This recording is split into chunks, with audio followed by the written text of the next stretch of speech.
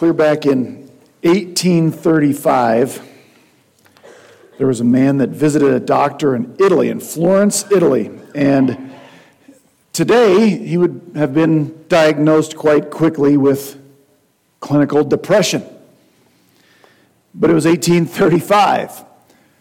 The doctor looked him over after the man told him, I'm not sleeping. I'm avoiding friends and relationships, and I don't eat, and I'm just miserable.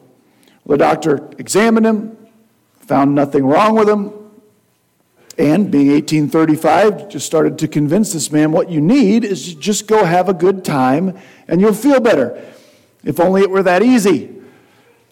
And so he told him about a circus that was in town, and there was this is a painting of a clown named Grimaldi. Grimaldi was there, and this was apparently a clown of some fame, and he was hilarious and left people rolling in the aisles. And if this doctor said, just go see him, you'll have some laughs, and you'll be all better. And the man didn't think that would work, and he hesitated and asked if there was something else he could do, and the doctor kept encouraging him until the man said, you don't understand, that's not going to help. I am Grimaldi. And the doctor was shocked. How can someone who spends his life making everyone else laugh feel like you feel? You've got fame and fortune, and everyone loves you.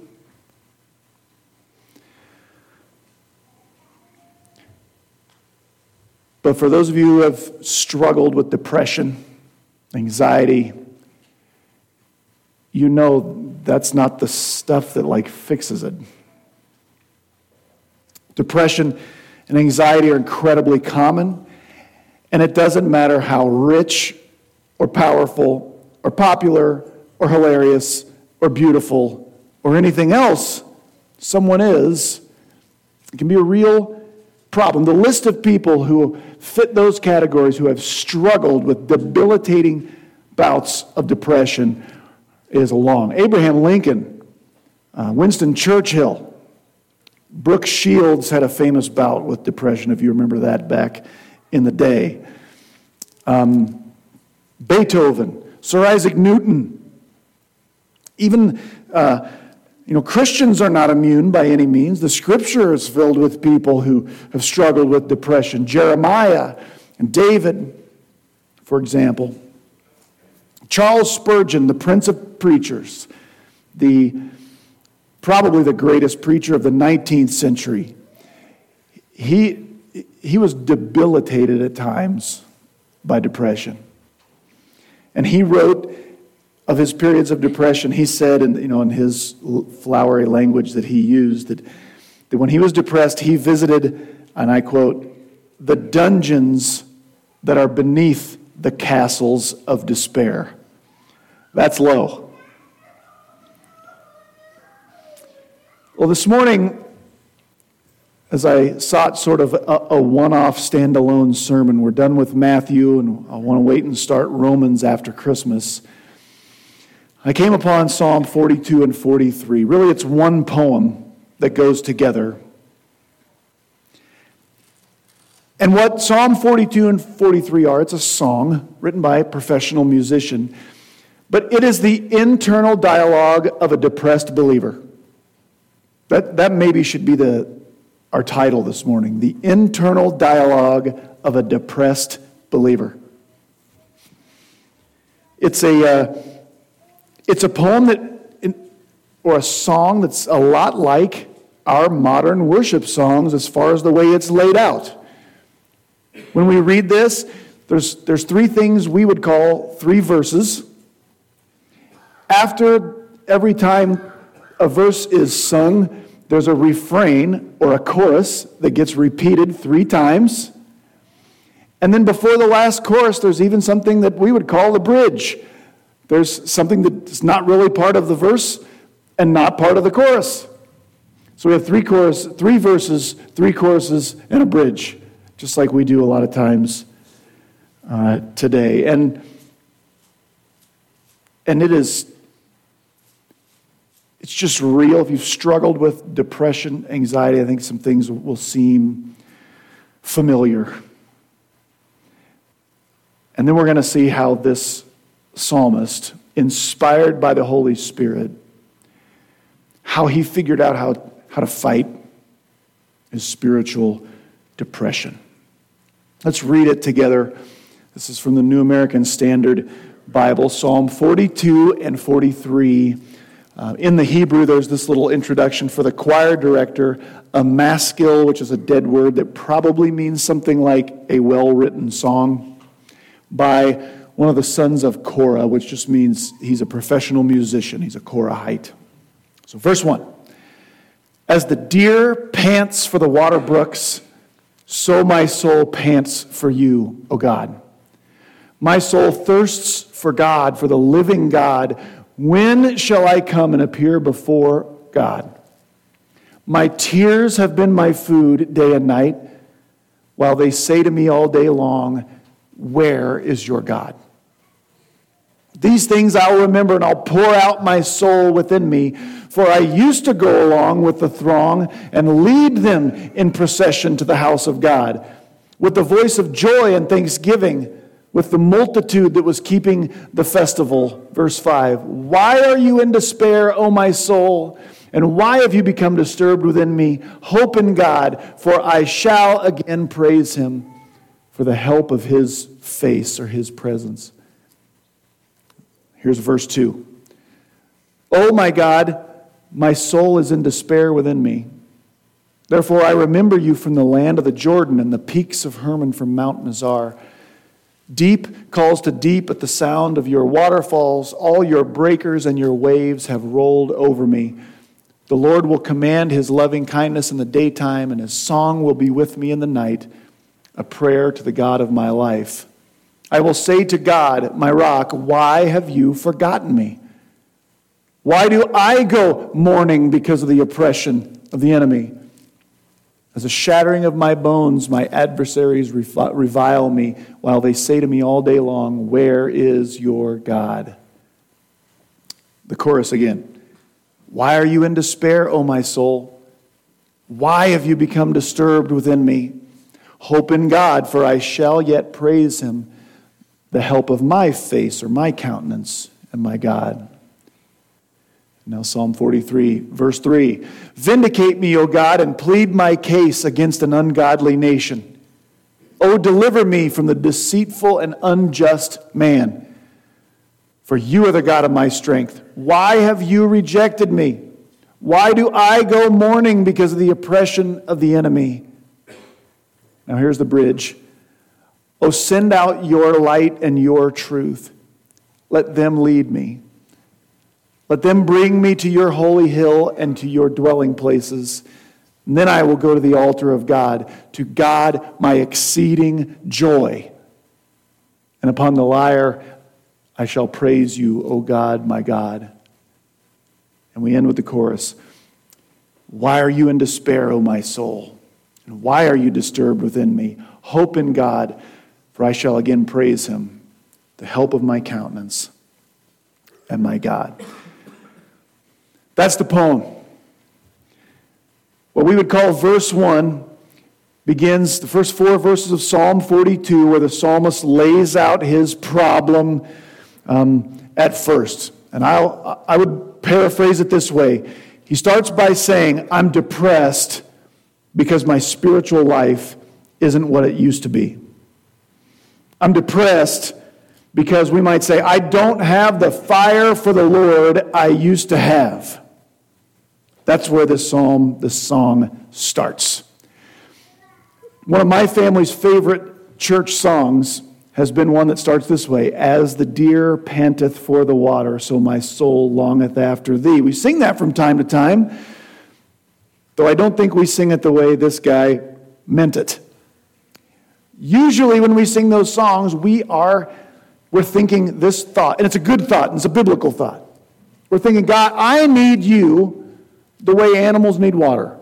I need you the way I need food or air. You're a base need in my life. And that's a good sentiment. It's just not what this guy says. This is darker. He says, I need you like a deer panting for water.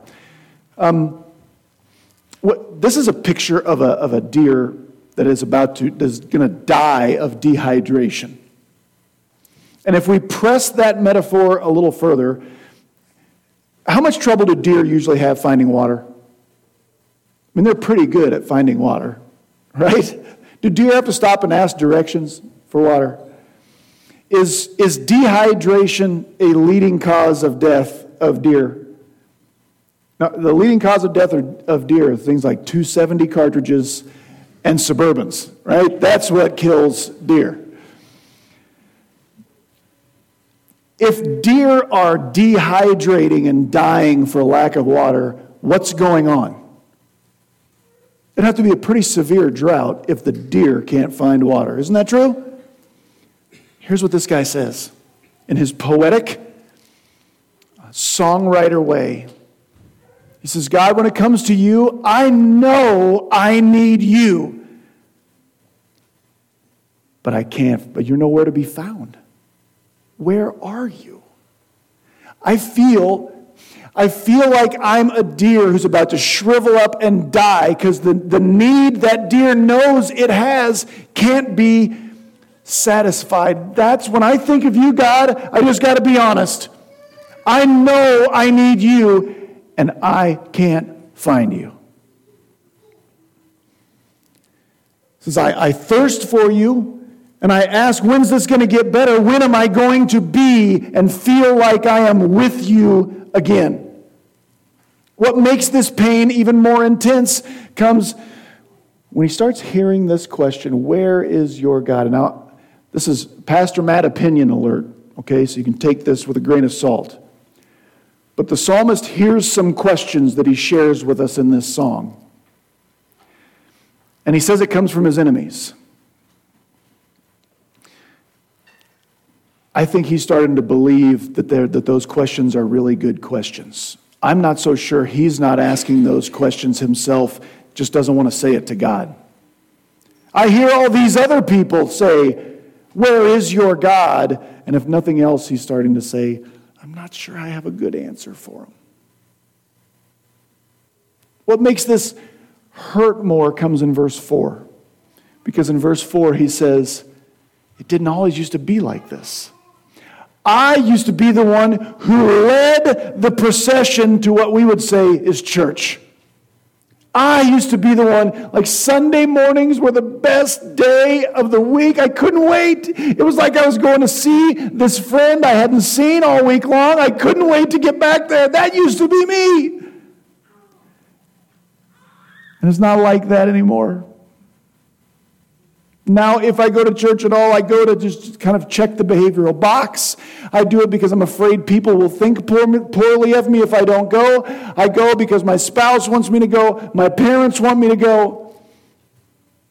I go because I feel obligated. Somebody told me we're not supposed to forsake the gathering together of believers, and that's absolutely true. It's just not supposed to be the main reason I come here. I used to come because I was in love with the Lord.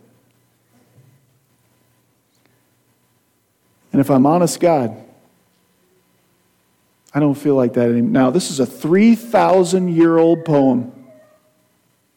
If we look back over 2019, could that have been written about you this year at any point?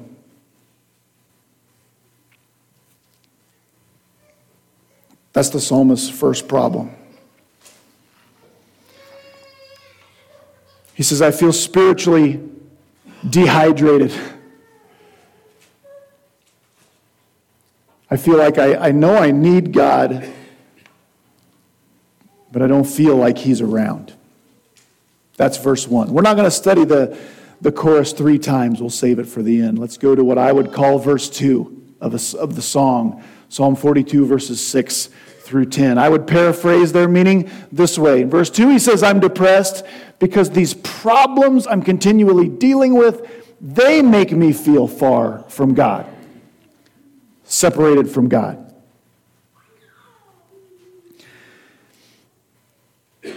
In verse 6, we learn this guy is actually physically separated from Jerusalem. I know none of us have the geography of ancient Israel memorized, so this doesn't reach out and grab us.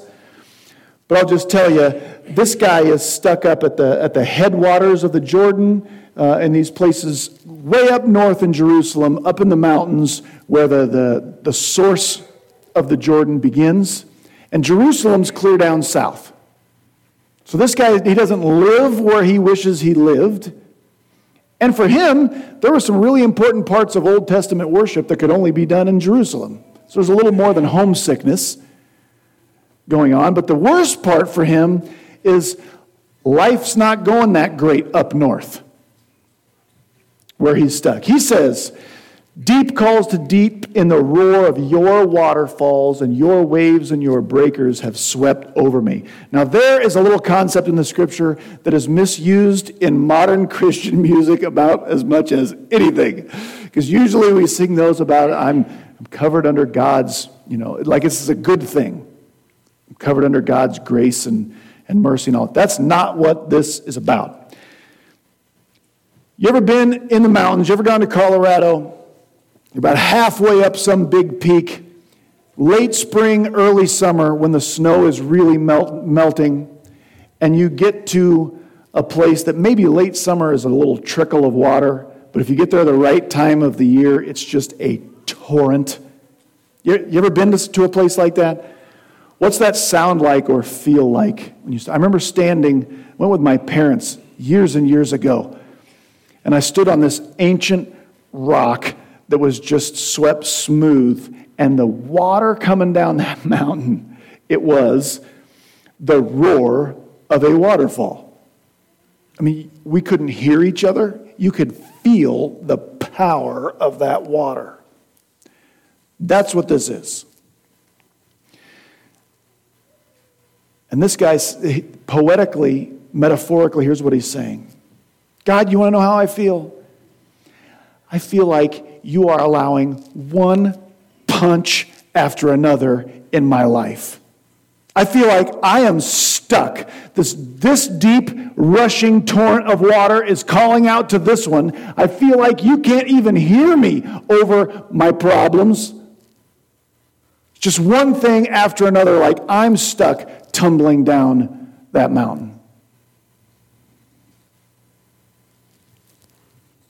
Now he says, I'm still a believer. I know somewhere God loves me, and at night his song comes to me. God gives me a song in the night. Do artists ever take pain and turn it into art? Does that ever happen? It's been happening for at least 3,000 years, because that's what this guy says. I'm still a believer. I still know my real need, my real thirst is for God. But I've just got these, and at night, I sometimes think the right thoughts, and I'm writing all this down right now in a song because I'm going through this. But this is just one gut punch after another. And he kind of blames God for it. He says, you're allowing this.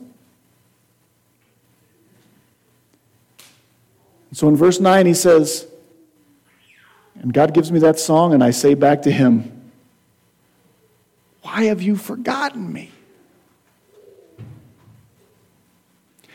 Why do I have to be the one that goes about mourning and oppressed by my enemies? Why do I have all this pain and all this hurt? And again, here's that nagging question he hears from others, and he's starting to ask it himself. Where is your God? Verse 1, I feel spiritually dehydrated. I don't feel toward God like I used to feel, and I know that's a problem. Verse 2, here's why. I just have one problem after another, and I feel like God doesn't hear me, and he's forgotten me.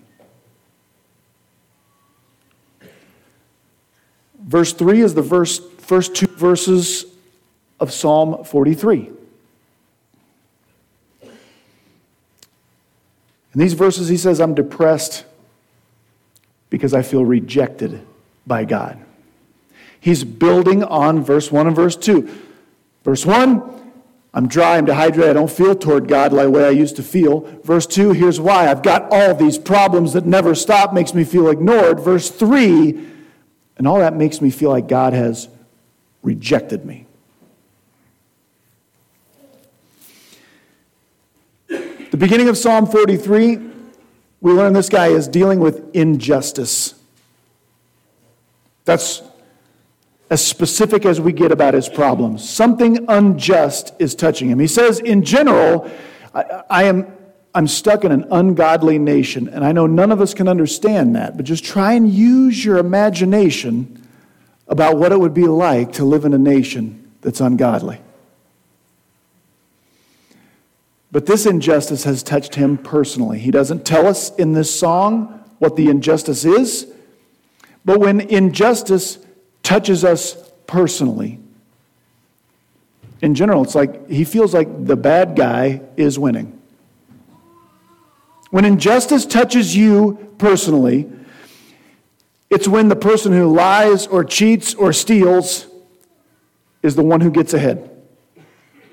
It's when the person who doesn't actually put in the work gets the credit. It's when the one who just like sucks up and kisses up gets advanced, and the people who actually, put in the time get nothing. We all understand injustice. That's what he's dealing with. Now,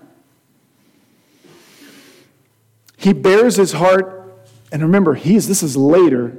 He's telling on himself as he writes this song. In verse 2, he tells on himself a little bit, and he exposes his bad thinking. He says, I know you are the God of my strength. Why have you rejected me? I know you are strong enough to fix this. Why have you rejected me? Do you hear the mistake in his thinking? Here's what he said. I'm far from you. I know I need you. I'm spiritually dehydrated. I've got all these problems one after another, and one of it is the bad guys are actually winning. And you are strong enough to fix this, and you're not. So here's the deal, God. It's like he puts God on trial here a little bit. He gives God a stern talking to, and he basically treats God as if God has two choices. You can vindicate me, or you are rejecting me. What's a vindication? You know what vindication means?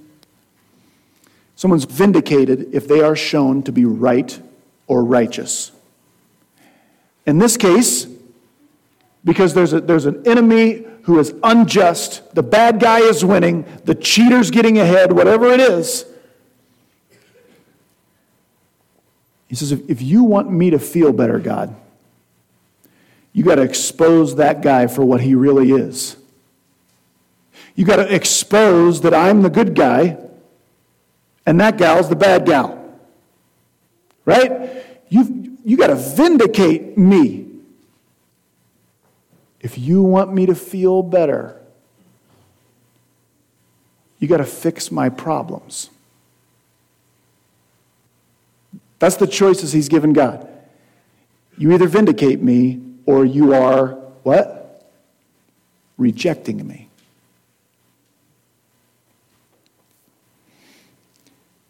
And then again he asks, why am I the one that goes mourning? Because of the oppression of my enemy. So here's where this guy's at. Spiritually dehydrated, feels far from God. He's got all of these problems God doesn't seem to be fixing. The bad guys are winning. Nobody can tell that I'm the good guy in this situation and the bad guy's the bad guy. And then he says, if God really cared about me, he would fix my list. And if you don't fix my list, that means you're rejecting me. That's where he's at. Anybody been anywhere close to any of that?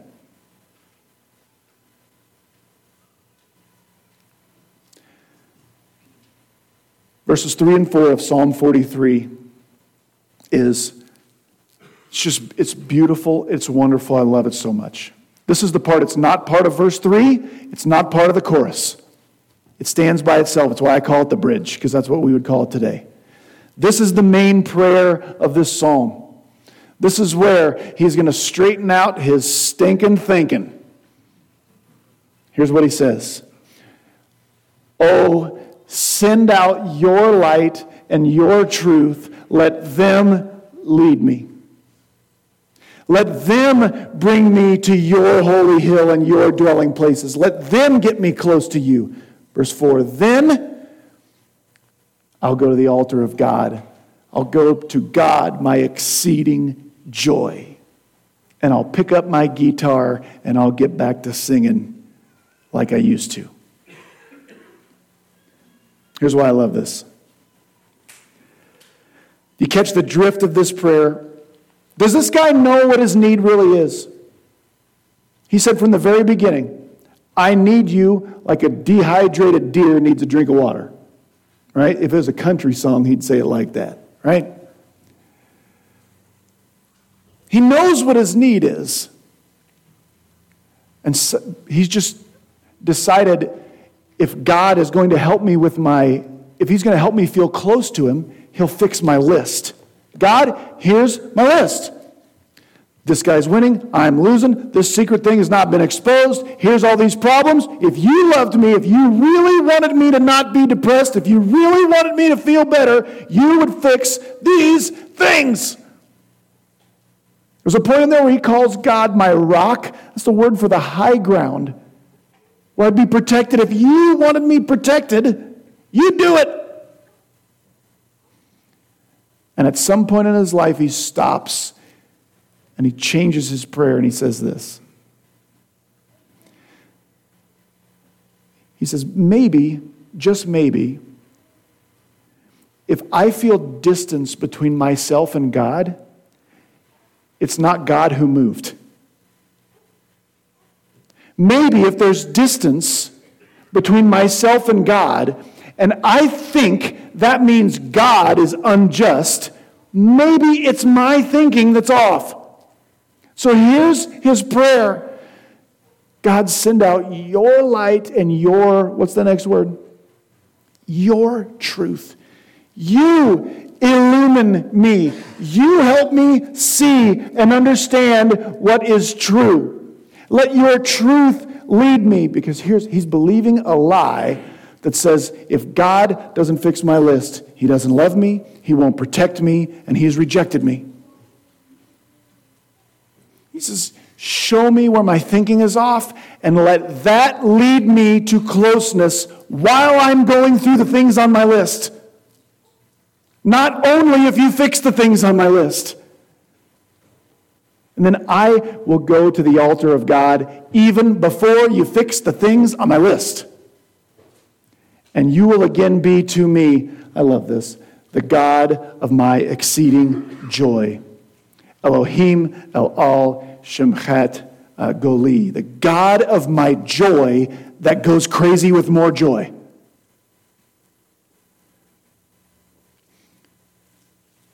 God can be the God of my exceeding joy when the bad guy's still winning, when I don't live where I wish I lived, and when God hasn't addressed my list.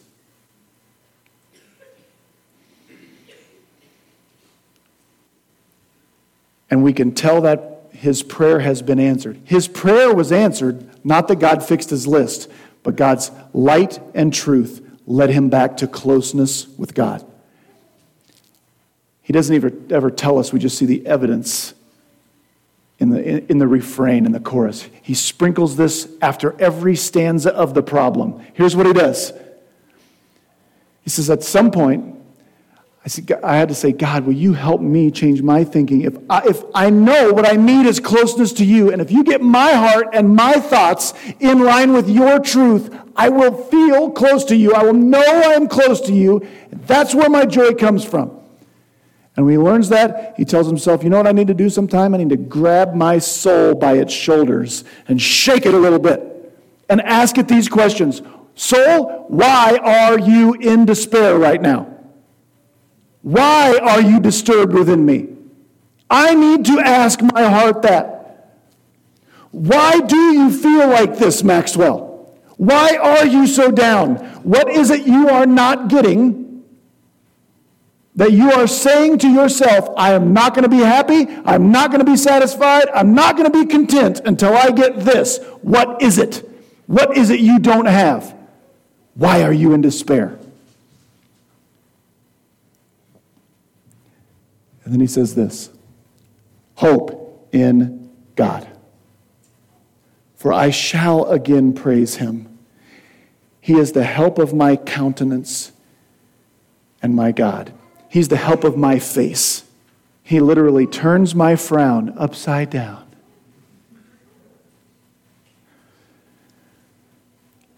And part of us wants to read that and go, like, hope in God, seriously? That's it? That's the key? There's got to be more than that, right? I mean, yes and no. The only difference in the chorus between the first one and the last two is the first one, it's God's face, and the second two, it's my face. God meets us face to face and is a help to us only one way. It's through the cross of Christ. The amazing thing about this psalm is that this guy came to this realization without understanding the cross. It's easier for you and me. Because whatever our list is that we think God has to fix this, or I'm not going to be happy, I can't be content, whatever it is.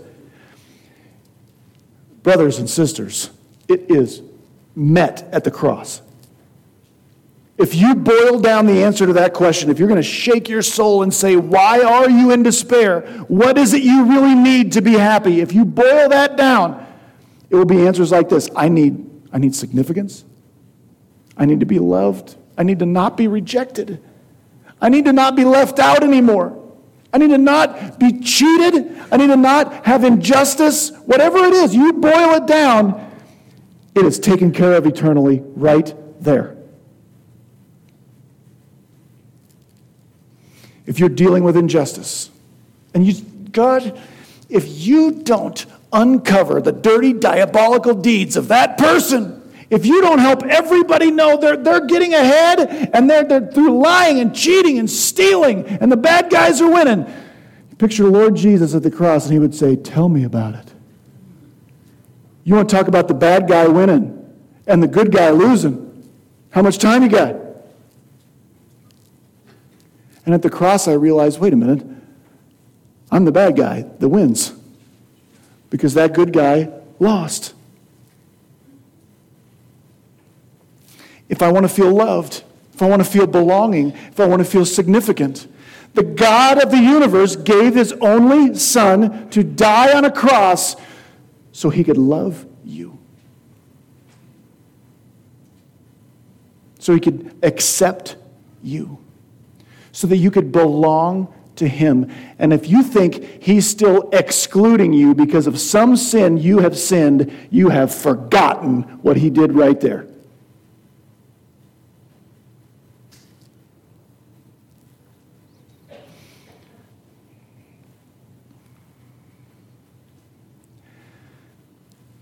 "2020 is coming in a quick minute. And almost all of us are going to find ourselves depressed and dejected again. It's coming. If it came for Charles Spurgeon, kids, it's coming for you. But we have to be able to turn our heart and our thoughts over to God, or we'll never get out of it. And I think this psalmist teaches us how to do it. First, we fix our hope on Christ. We make sure that we tell ourselves and our soul what I really need is found in Christ. If I try to get my needs met anyplace else in this world, I'm going to be let down and crushed. Or I'll be waiting for that to happen. I have to identify those false hopes, my list of things that are saying, if I don't get this, I'm not going to be happy or content. And this guy reminds us, it's okay to rebuke your heart, to rebuke your soul when it's needed. Sometimes mine needs it. Sometimes I need to smack my soul around a little bit. Come on, Maxwell. Because we have the cross of Jesus Christ that tells us our God would stop at nothing. That is where our list is satisfied. And it's where our hope is secured. Pray with me. Father God, I know many of us here, all of us here, know what it's like to feel depressed. As the holidays approach, it makes it worse for many of us, Lord. God, help us to identify what it is that we feel like we need for our hearts to be lifted, and illumine us. Send us your light and your truth to remind us how you have provided it through Christ.